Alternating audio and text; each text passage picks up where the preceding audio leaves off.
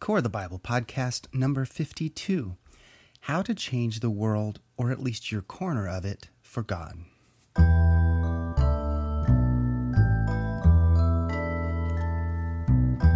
Welcome to the Core the Bible podcast. My name is Steve, and I'll be your host as we explore the message of the Bible reduced to its simplest form.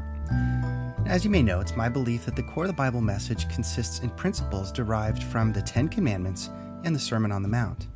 These include the topics of kingdom, integrity, vigilance, holiness, trust, forgiveness, and compassion.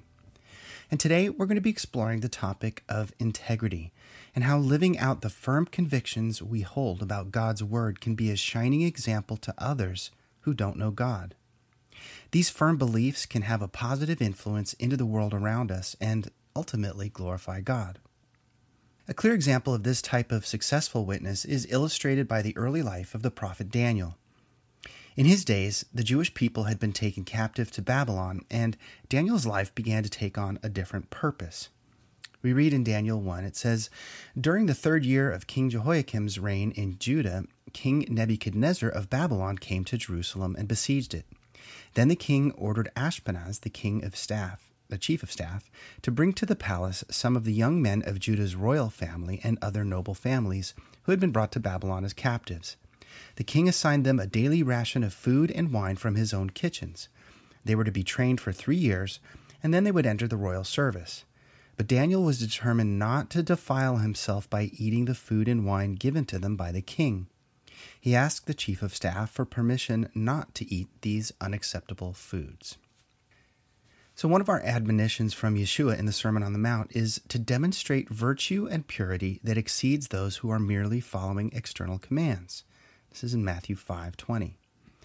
Sometimes these external commands take the form of direct regulation, and sometimes these quote-unquote commands come in the form of allowances or tolerations of our culture that would violate the purity of our relationship with God. We, as believers, must resist both forms of this type of cultural influence if we're to maintain our integrity and our holiness as God's people. In the case of Daniel and his friends, they were removed from their home and brought to a completely different culture under a new political regime. And even though they were favored within this new dynamic, Daniel and his friends, in their integrity, resolved not to be negatively influenced by this turn of events and to remain loyal to God. The Hebrew culture that Daniel had been raised in had very specific dietary requirements in order to maintain faithfulness to the Torah, or instruction of God for his people. And this is spoken of in detail in Leviticus 11, where various types of animals are considered unclean for consumption by God's people. These dietary commands were intended to be an indication of the holiness or set-apartness of God's people from among the other nations. We read in Leviticus 11, it says, "For I am Yahweh, who brought you up from the land of Egypt to be your God. So you must be holy, because I am holy. And this is the law concerning animals, birds, and all living creatures that move in the water, and all creatures that swarm on the ground." Since Daniel and his companions would have no idea what kind of meats might be provided to them during their captivity, they determined it would be best to stick only to vegetables, since there are no dietary restrictions in Torah regarding vegetable foods. Now, to me, this demonstrates a high level of integrity that Daniel and his friends possessed. They'd been removed from their homeland and were living in a totally different environment. And even though they were captives, they were still being treated well. It would have been easy to justify eating whatever was provided to them. However, even given the freedom to eat all types of foods and meats in his new environment, Daniel was committed to remain faithful to the requirements of Torah at any cost. In Daniel 1, we read, "Now God had given the chief of staff both respect and affection for Daniel. But he responded, 'I'm afraid of my lord the king, who has ordered that you eat this food and wine.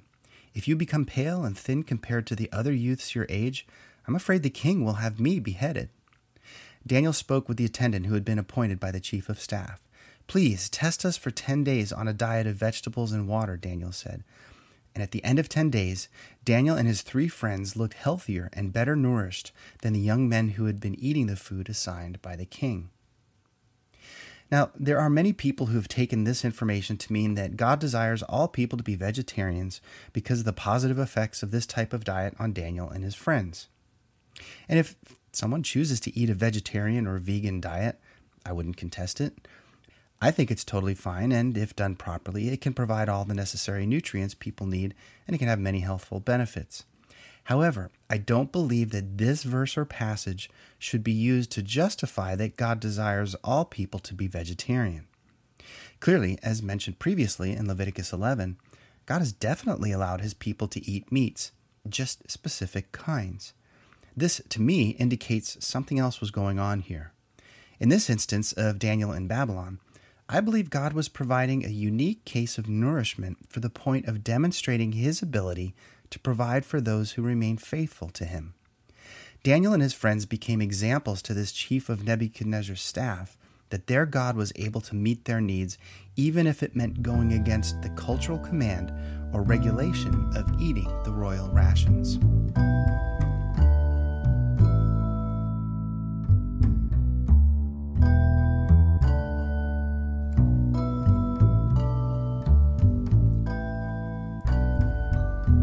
This idea of foods and holiness continued to be an issue into the age of the apostles and the early Messiah believers. Now, this may seem counterintuitive to most believers today because of the general understanding that Yeshua removed all restrictions on unclean foods for believers in the New Covenant. However, I'm going to be presenting a different perspective today, and one that I hope can at least be considered based on a demonstration of the information and history on this topic. So regardless of how people today think that there were no dietary restrictions on believers, the Bible clearly relates that there were at least some, which was demonstrated by the first council in Jerusalem in Acts 15. Let's look at the findings of that council to see what those restrictions were. In Acts 15, it's James speaking, and he says, "Therefore, in my judgment, we should not cause difficulty for those among the nations who turn to God, but instead we should write to them to abstain from things polluted by idols, from sexual immorality, from eating anything that has been strangled, and from blood. For since ancient times, Moses has had those who proclaim him in every city, and every Sabbath day he's read aloud in the synagogues." Okay, so we can immediately determine a couple of things from this passage.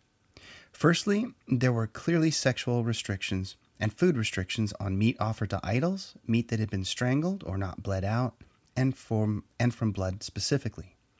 These restrictions are all based in Exodus 20, Leviticus 18, and 19.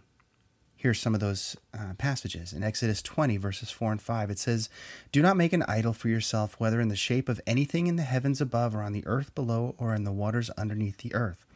Do not bow in worship to them and do not serve them." So in this case, food offered to idols would have been considered serving an idol. Leviticus 18, verse 29 says, "Any person who does any of these detestable practices is to be cut off from his people." And the entire chapter of Leviticus 18 describes in graphic detail a whole list of defiling sexual practices. Leviticus 19, verse 26 says, "You're not to eat anything with blood in it." So for believers today to say that there were no Torah dietary restrictions on believers in Messiah after the death and resurrection of Messiah, that's just not the case. Secondly, this command is being directed at, quote, "those among the nations who turn to God," unquote. Well, who are these people?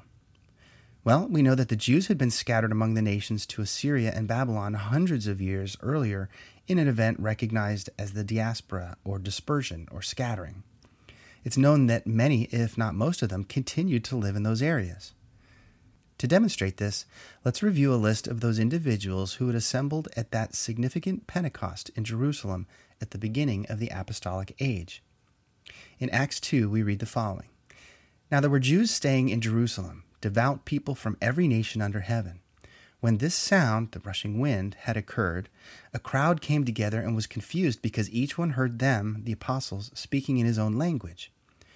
'How is it that each of us can hear them in our own native language? Parthians, Medes, Elamites, those who live in Mesopotamia, in Judea and Cappadocia, Pontus and Asia, Phrygia and Pamphylia, Egypt and the parts of Libya near Cyrene, visitors from Rome, both Jews and converts, Cretans and Arabs. We hear them declaring the magnificent acts of God in our own tongues.'" Well, the study of tongues will have to remain for another time. However, we can see where all of these Jewish believers were living at that time. It was basically all over the known world. Additionally, Peter also emphasizes the mission to the diaspora Jews by assigning his first epistle to those very Jewish believers. 1 Peter 1 verse 1 says, Peter, an apostle of Yeshua Messiah, to those chosen living as exiles dispersed abroad in Pontus, Galatia, Cappadocia, Asia, and Bithynia. So we can see that non-Jewish Gentiles were not exiles that had been dispersed abroad, but Jewish colonies in these areas were. They were scattered everywhere, and this is why the Apostle Paul began missionary journeys to those areas. He would begin first in the synagogue in those towns, and then share the gospel of the kingdom with anyone else who would listen if the Jews of that area rejected his message. Now, the third thing that we can see from the Jerusalem Council passage is that the restrictions that they came up with were aimed at those scattered Jews first and foremost. And why is this? Well, James makes the following statement in verse 21, quote, For since ancient times, Moses has had those who proclaim him in every city, and every Sabbath day he is read aloud in the synagogues, unquote. So why would he mention anything about Moses and synagogues unless this was who the council's resolution was aimed at? These facts help us identify that the message of these food restrictions was aimed at Jewish believers and the God-fearers, or Gentiles, who also worshiped the one true God, and they were familiar with the dietary restrictions of Leviticus 11. They would be familiar with it because every Sabbath day Moses was read aloud in the synagogues. This also helps us recognize why food offered to idols became such a focus among the early congregations, as idolatry is absolutely forbidden in Scripture and would have been a hotly debated topic. There was much concern among the various congregations regarding the types of foods that would be acceptable to eat, and the potential opportunities to eat unclean foods were many and varied. There were markets in the urban areas where meat was sold in the nations to where the Jews had been scattered. Sometimes that meat had been offered to idols before being put out for sale to the general public in the market.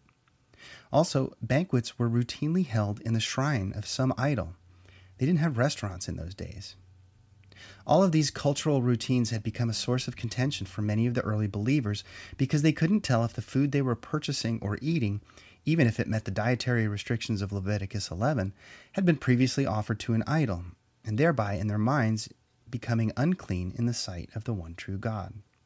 The Apostle Paul spends quite a bit of several epistles in attempting to address this cultural concern so that believers could maintain their integrity among the nations where they were living and still remain faithful to God. Most prominently, he addresses this issue in 1 Corinthians chapters 8 and 12 and Romans 14. Both of these believing communities at Rome and Corinth were living among idolaters and would have plenty of opportunity to encounter food offered to idols. Some of the Roman believers had gone so far as to adopt the method of Daniel by only eating vegetables in order to avoid accidentally eating unclean food, in Romans 14, verse 2. The ultimate point through all of this was that there was an emphasis on maintaining integrity and holiness as God's people among the nations.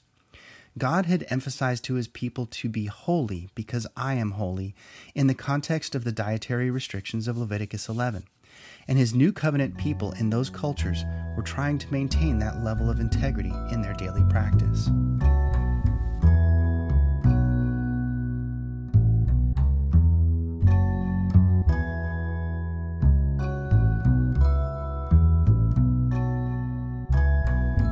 Now we come to our practices as believers today.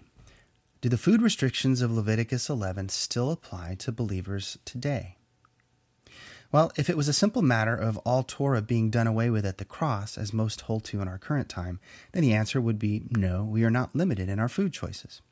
However, as many of you who have participated in these podcasts or followed my posts at coreofthebible.org may know, I hold that Torah is eternal regardless of covenant. I believe this because Yeshua was absolutely clear on this point in Matthew 5. Beginning in verse 17, he says, Don't think that I came to abolish the law or the prophets. I did not come to abolish, but to fulfill. For truly I tell you, until heaven and earth pass away, not the smallest letter or one stroke of a letter will pass away from the law until all things are accomplished. Therefore, whoever breaks one of the least of these commands and teaches others to do the same will be called least in the kingdom of heaven. But whoever does and teaches these commands will be called great in the kingdom of heaven. For this reason, I believe, as Yeshua taught, that only the Torah commands that have been fulfilled are no longer enforceable. And this would include things like anything related to the priesthood or tabernacle, since those all foreshadowed the work of Messiah in life and in his substitutionary death on the cross. The commands have not, quote-unquote, gone away for the reason that they can still testify to the truth of Messiah, so that we can still see what they were and how they apply, but they've been fulfilled in Messiah. And this is why we no longer have a need for temple or animal sacrifices. However, the food laws were not tied to the temple or the priesthood, but to the holiness or set-apartness of God's people. God's people are only holy or set apart when we live in holy and set-apart ways. And we are still commanded in the New Testament writings to be holy. Ephesians 1 verse 4 says, "For he chose us in him before the foundation of the world, to be holy and blameless in love before him." 1 Peter 1 verses 15 and 16 says, "But as the one who called you is holy, you also are to be holy in all your conduct. For it is written, 'Be holy, because I am holy.'" So unless a believer today thinks it's okay by God to not be holy in all we do, then I believe we're commanded by God's eternal Torah to abide by those same commands in regard to food. And really, when you pare down the list to its essentials, it essentially limits the modern believer's diet only in regard to pork and shellfish. While God's people have always been allowed to eat certain insects, though, I really don't plan on beginning that practice. Now, let me be quick to add that I believe this really is a personal decision of conscience between God and the individual, at least based on Paul's instruction in this area. In regards to food practices of the New Covenant believers, the term conscience is mentioned at least 8 times. Ultimately, Paul says that all things should be done in love, and that, in Romans 14, he says, "Whatever you believe about these things, keep between yourself and God. Blessed is the one who does not condemn himself by what he approves, but whoever doubts stands condemned if he eats, because his eating is not from faith, and everything that is not from faith is sin." Look, I'm not going to go around and condemn believers who still eat pork and shellfish, because I realize that they're likely simply living in a tradition that they were taught. I don't believe they're being purposely rebellious toward God. I can only share my perspective based on my studies and practices that I've come to know over the years of looking at and reviewing the roots of these types of issues in the ancient cultures and texts. I know I don't have all the answers, but I do my best to live faithfully to the convictions I do have, and really, that's all that can be expected of anyone. The issue comes down to one's understanding of covenant, law, Torah, idolatry, and holiness. These are big topics that require a large scope of wisdom and understanding of ancient cultural practices that in many ways don't make sense to us in our modern world. What we do need to keep in mind is that integrity is based on our own understanding of God's Word at any given time. And as we grow in our faith, our understanding of these kinds of things can shift and grow over time, which may require different actions as we come to new awareness of our relationship with our Creator. I believe what we should focus on is that our commitment to integrity has the ability to influence others through maintaining a set of internal convictions based on God's Word that will not be shaken under any circumstance. And this was how Daniel maintained a strong positive witness for Yahweh even while in captivity in Babylon. This type of strong conviction is a highly valued commodity among all people because it's rarely seen in common practice. Probably the simplest way to understand all of this information is that it is our obligation as believers to be so thoroughly committed to our faith that through our integrity, we become the influencers of those around us rather than allowing them to influence us. Don't just know what you believe, but why. Understanding why we allow or don't allow certain things in our lifestyle practice will provide the strongest witness to outsiders who are curious to understand more about the Bible, God, and Yeshua. These are the types of godly interactions that God can and does use to grow the kingdom and to change the world. Well, once again, I hope I've been able to provide you some ideas and concepts to meditate on further, even if you don't agree with me 100%. If you enjoyed this week's podcast, be sure to visit corethebible.org to read daily blog posts on these topics and to find out more about the message of the Bible reduced to its simplest form in the 10 Commandments and the Sermon on the Mount. If you have questions about today's topic or comments or insights you'd like to share, feel free to email me at coreofthebible@gmail.com. Thanks for your interest in listening today. As always, I hope to be invited back into your headphones in another episode to come. Take care.